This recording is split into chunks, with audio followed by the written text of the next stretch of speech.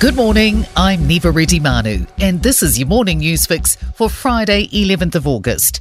In this update, US President Joe Biden has officially declared a major disaster as wildfires scorch Hawaii. At least 36 people have died, destroying at least 270 buildings and leaving around 11,000 without power. Officials say it could take months to know the full extent of the damage, particularly in the town of Lahaina.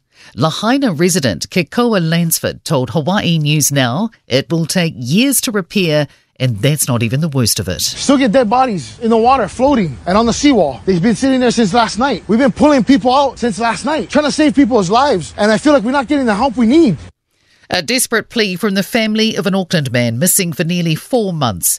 A homicide investigation has been launched into the disappearance of 20-year-old Jaden Manfredos Nia. He was last seen at Ranui's Birdwood Reserve at 8:45 p.m. on Friday, April 21st, where he got into a ute with 2 men with links to the headhunters. Police say they've been spoken to but aren't cooperating. Speaking on behalf of the family, Detective Inspector Callum McNeil says Manfredos Nia is a cherished family member. We strongly urge anyone with any information, no matter how small it may be, to please come forward and contact the police. Please help us bring our boy home. Closing addresses in the triple murder trial of Lauren Dickerson in the High Court in Christchurch are set to begin today. She admits killing her daughters in Timaru in 2021, but is mounting a defence of insanity and infanticide.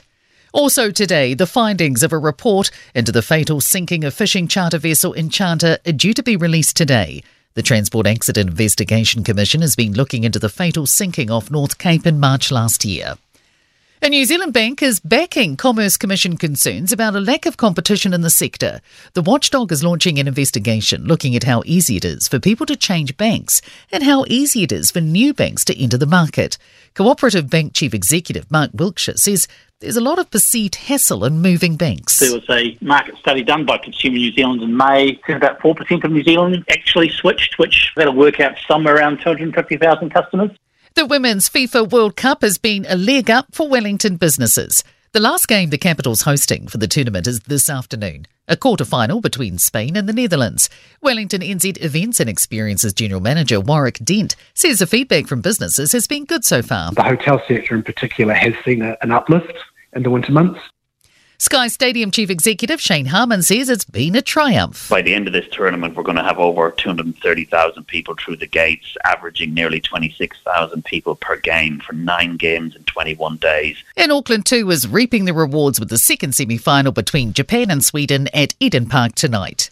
In sport, more gold for New Zealand at the World Cycling Championships, with mountain biker Sam Gaze defending his short course title in Scotland. Eddie Jones has sprung several selection surprises in the Wallabies squad for the Rugby World Cup, culling former captain Michael Hooper and veteran playmaker Quade Cooper, and naming lock Will Skelton as their new captain. The NRL and Rugby League Players Association have settled in principle on a new collective bargaining agreement, ending a months-long dispute between the two parties. I'm Niva Reddy-Manu. That's your latest news fix. We'll be back with the next update at midday from the Newstalk ZB newsroom.